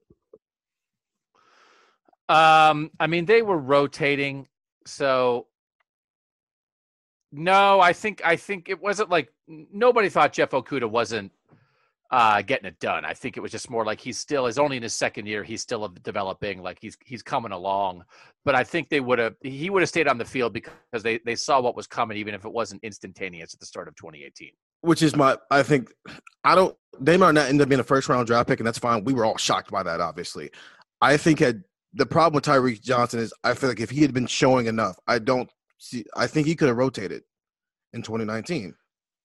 No, I agree. Again, part of this is blocked. He's not. It's hard. And again, you don't want to do this to a guy. I mean, like we end up talking about Tyreek. Part of the reason we talk about Tyreek Johnson so much is because there aren't a ton of options around him, right? Because they had some other recruiting misses with the 2019 class and the 2020 class where it's not like you're just like, oh, well, we'll just put, you know what? Sometimes a top 100 or top 150 guy never really pops. And it's like, oh, well, there's just another guy rated just as high as him that will slide right in and you don't even notice. We end up putting a lot, and he's a 5-star guy, but we end up putting a lot on Tyreek Johnson in part because there isn't an obvious sort of next guy up with the way some of the other things happen in the secondary. And that's what I think is ultimately important when you look at things like recruiting rankings. It's not necessarily that Tyreek Johnson had to hit, but if Tyreek Johnson doesn't hit, then either Sevyn Banks or Cam Brown really has to hit, right? Like somebody has to emerge as a obvious number one cornerback by now. And we're going into a season where that kind of nominally gets put on Sevyn Banks. And I think he may have been a little bit underrated this past season because people focus so much on whether Shaun Wade was or was not an All-American or was not the best defensive back in the Big Ten or whatever. So some of what he did this past season may have gone a little bit overlooked. But coming into this next season, that's 3 corners out of this one class. And we don't know if any of those 3 is like a great corner. We don't really even know if one of them is good enough to be a number 2 starter.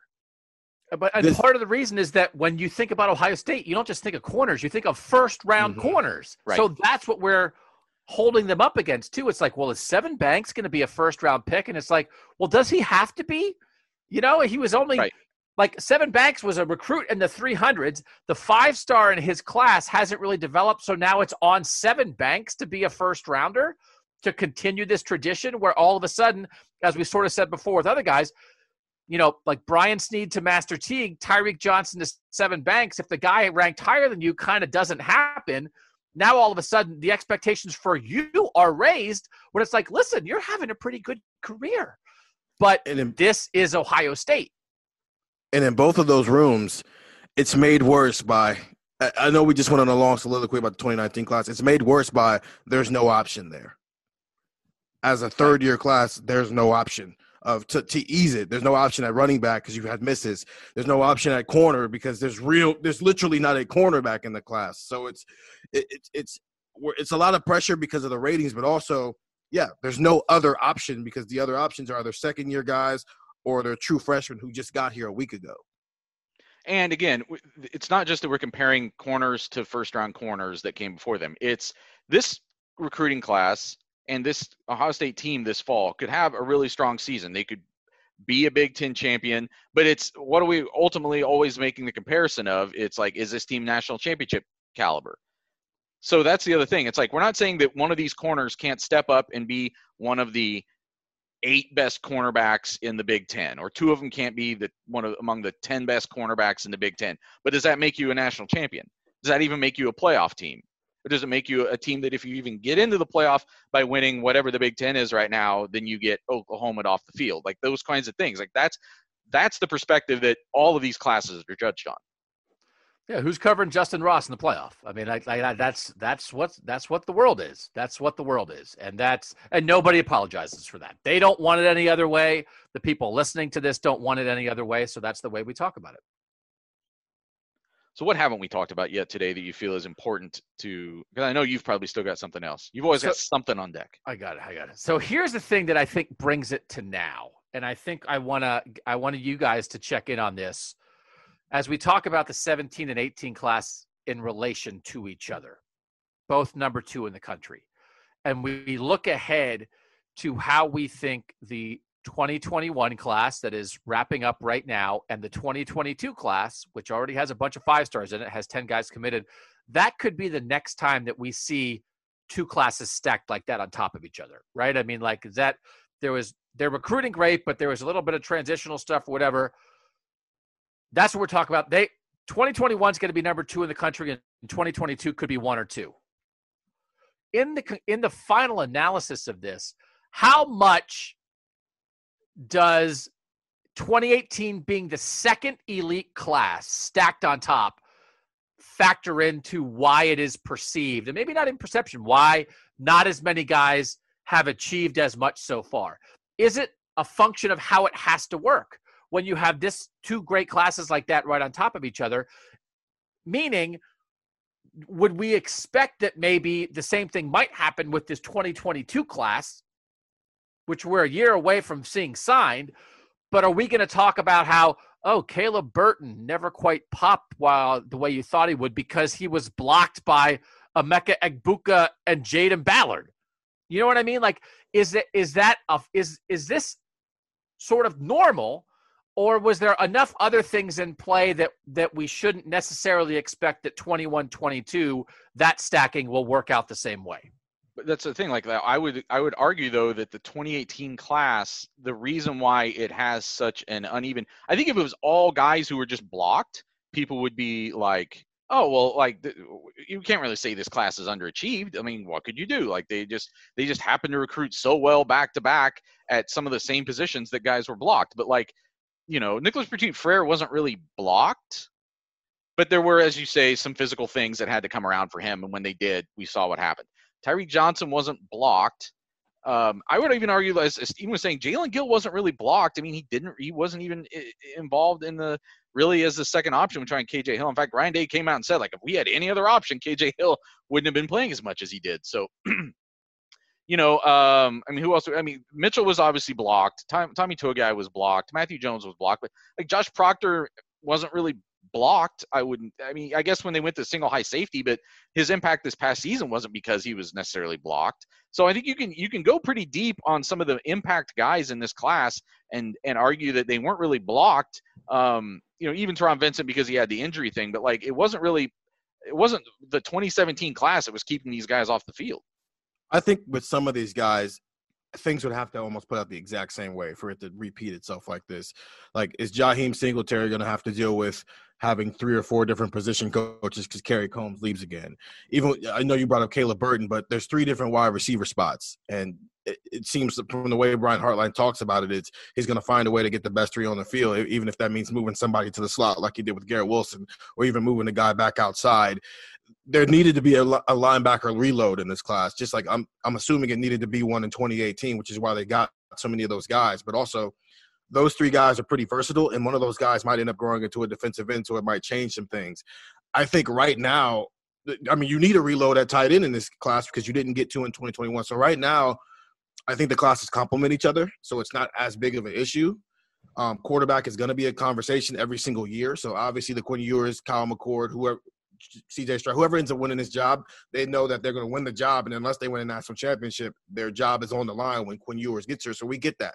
But I think right now, given what they have, things seem to be complementing each other. And even as they go forward, some of the positions they're still kind of keyed in on. They're not taking as many guys. They're going to try to take a second wide receiver, but we'll see if they take a third after that. So I think right now, unless those things all play out where Ryan Day starts having health issues and the assistant coaches start leaving and he has some misses and, some guys get some injuries, all of that would have to happen for it to play out the exact same way. Well, and Steven hits another important thing too. It's like the philosophy, as long as the philosophy stays consistent, because that was the thing that got jumbled up here, right? You literally had a coaching change that happened right after this class was recruited, right as this class was coming in. And as long as the Ryan Day philosophies stay in place, I think that helps, that gives a stability for these classes to kind of roll over again. Because like the receiver's a great example, right? Like at the time, the difference between a slot receiver and an outside receiver in this offense right now is much more subtle than it was under Urban Meyer, right? Like I don't feel like Garrett Wilson ran KJ Hill routes in 2020 when he was in the slot. Like I feel like he ran Garrett Wilson routes, which are not that different than what he might run on the outside in a lot of ways. And I feel like, as Steven's saying, like they're just going to move, they'll decide one guy lines up in the slot, but he's not a slot the way that someone was an H-back under Urban Meyer. Like things like that give those sort of philosophical consistencies, I think, will give these back-to-back classes a greater chance of not having a conversation like what we're having with this 2018 class. I do think you guys are right in the end that whatever, there's sort of maybe probably some small factor in there, but that what happened with 2018 is much more a result of the transition, some coaching shortfalls when these guys were young, some bad injury luck for some guys, which always factors into this, that it's not necessarily indicative of, hey, if you stack two classes, this is definitely going to happen. The other thing that we did not spend a lot of time on, and I think factors into this, and I think fairly, is that so 2017, the quarterback was Tate. And you kind of maybe were getting an idea that might not exactly work. And the 2018 quarterback is Matthew Baldwin. They missed in 2018. They screwed up 2018 quarterback recruiting. Matthew Baldwin was a late grab, and all of us fell in for about a year into the he's Ryan Day's guy. He was going to go to Colorado State, and Ryan Day went down to Baker Mayfield's high school and Garrett Wilson's high school, and he got Matthew Baldwin, and now Ryan Day is going to be the head coach, and Matthew Baldwin's his secret quarterback. And it was like, no, that didn't happen at all. And Justin Fields saved them. Justin Fields saved them as a 2018 guy, came in and has been as good as anybody at the position in Ohio State history. But this 2018 class, I mean, that when you miss that badly on your quarterback at a time when there is a wide open pathway for your quarterback, it goes back to sort of the thing you asked at the beginning, Nathan, is like, well, they're going to be fine because they're Ohio State. Maybe they are, but I also just don't excuse it. It's not just whatever. Because again, if Justin Fields decides to transfer somewhere else, or if Kirby Smart decides to play Justin Fields, it works out differently than it worked out. And we'd be talking a lot more about how Matthew Baldwin was the 2018 quarterback. And instead, in discussing the shortfalls of a recruiting class, we spent 2 minutes on quarterback. Because as we said for the last two seasons, Justin Fields fixes everything. Which is why I brought that up. It wasn't necessarily to try to sneak him into 2018. It was to explain why 64% of our texters were saying, maybe this wasn't that big of a deal, that maybe this class didn't explode early on because Justin Fields came in and corrected a lot of things. Or what do you want to say? He concealed a lot of things. He fixed the future too. It's why we don't question, hey, is Ohio State going to get a good quarterback recruit? Yeah, they're going to go get Quinn Ewers, and they're going to get whoever the next Quinn Ewers is the next year, because Justin Fields came here and turned into a Heisman Trophy candidate immediately. So he fixed every mistake from the 2 years prior, but now he's fixed everything going forward, because now we have an expectation for quarterback recruits think that they can come here and play for Ryan Day, and they're going to turn into Justin Fields or some version of that. And the hard thing is, again, the portal is now a second level of recruiting. Honestly, it is. But there's just fewer guys. So if you're recruiting a high school quarterback and you miss on this guy and you miss on this guy and you miss on this guy, if you're Ohio State, you still should be able to get somebody good. The 2018 quarterback recruiting, a lot of things went wrong in there. But in the portal, it's like, okay, well, we didn't get Justin Fields and you didn't get Jalen Hurts. And now all of a sudden you wind up in a spot, right? That there's just less room for error, so you can't rely on it the same way. And so, and I know there was a lot of moving parts when Justin Fields came, and then, Dwan Mathis and Emory Jones, and it was a weird time. And that if Fields hadn't come, they probably would have come up with some other solution, but it wouldn't have been as good as Justin Fields. So I do think in the end, the part of the legacy of this 2018 class is that they had to get a transfer quarterback, and then they got to get a transfer running back in Trey Sermon to try to fix some stuff. Because at the skill position recruiting in 2018, it did not go the way they wanted it to go. Which leaves us, do they feel like they need to fix some stuff one more time this year on the defensive side of the ball, whether it's in the linebacker room? I know we just got done talking about guys being blocked, but there or in the secondary. Yeah, I mean, do you solve is that, we've talked about sort of this little blip in the secondary recruiting, this 2-year blip. We've talked about it for a lot. I mean, I don't know who's out there, but it's like, you brought in a cornerback who's going to start right away and is going to be all Big Ten, and then you fix it. But I don't know. I guess, and this is probably a different podcast in the transfer thing. Will there ever be a time when Ohio State can't fix its mistakes? Now, listen, Ohio State makes fewer mistakes than any program out there short of Alabama, right? I mean, we get it.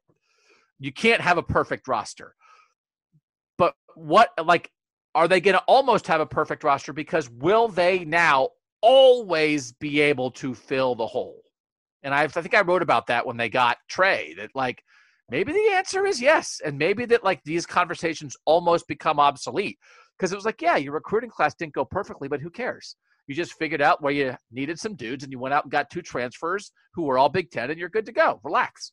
And to what we were talking about on the Tuesday podcast, I mean, that maybe opens the window to having smaller classes, because instead of maybe reaching because you didn't get the guys you want and just taking a guy in the end, you just say, we'll take this smaller class, we'll deal with these high-end guys, and 3 years from now, there's going to be a guy in the transfer portal for when we need to fix this, instead of taking an extra guy in a class who's never going to get on the field here. And it's a whole other tangent, but as we've talked before, it's why I argue that the immediate transfer rule when it comes in is super beneficial to Ohio State.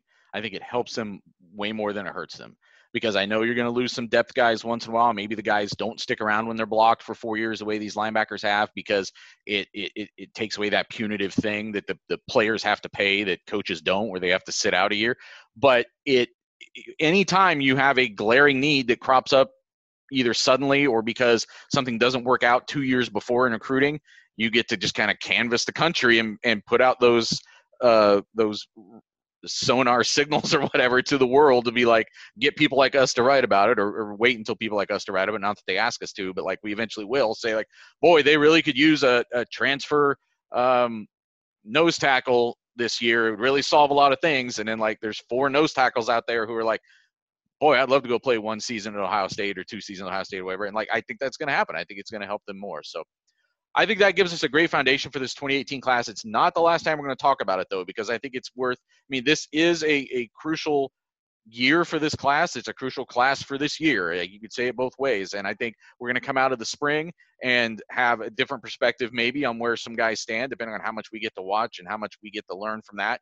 And then certainly as the season starts, I think it's going to be worth revisiting exactly where things stand and what's happening with that class.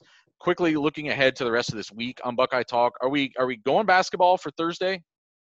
There's a big basketball game Thursday night. I think we were leaning towards at least a big part of that pod being basketball related.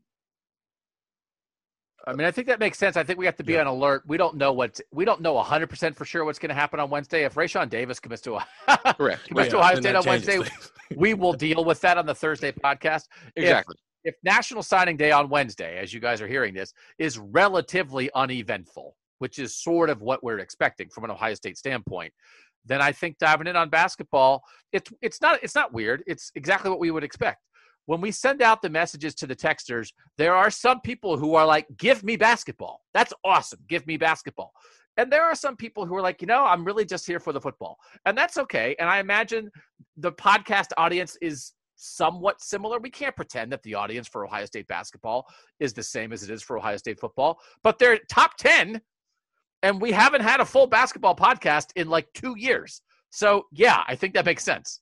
I will promise people right now that the Thursday pod will start with football, because I think no matter what happens with Ohio State on signing day, first day of the late period on Wednesday, I think it's worth having a discussion about what happened this year in recruiting with the rest of the Big Ten and what that means for these next couple of years going forward, and whether there's someone out there making a run at Ohio State with the way that it recruited this year, that sort of thing. So we will definitely talk more football in some capacity at the start of Thursday pod, but I think it is worth hitting basketball because they've got a game against Iowa that night, 2 top 10 teams.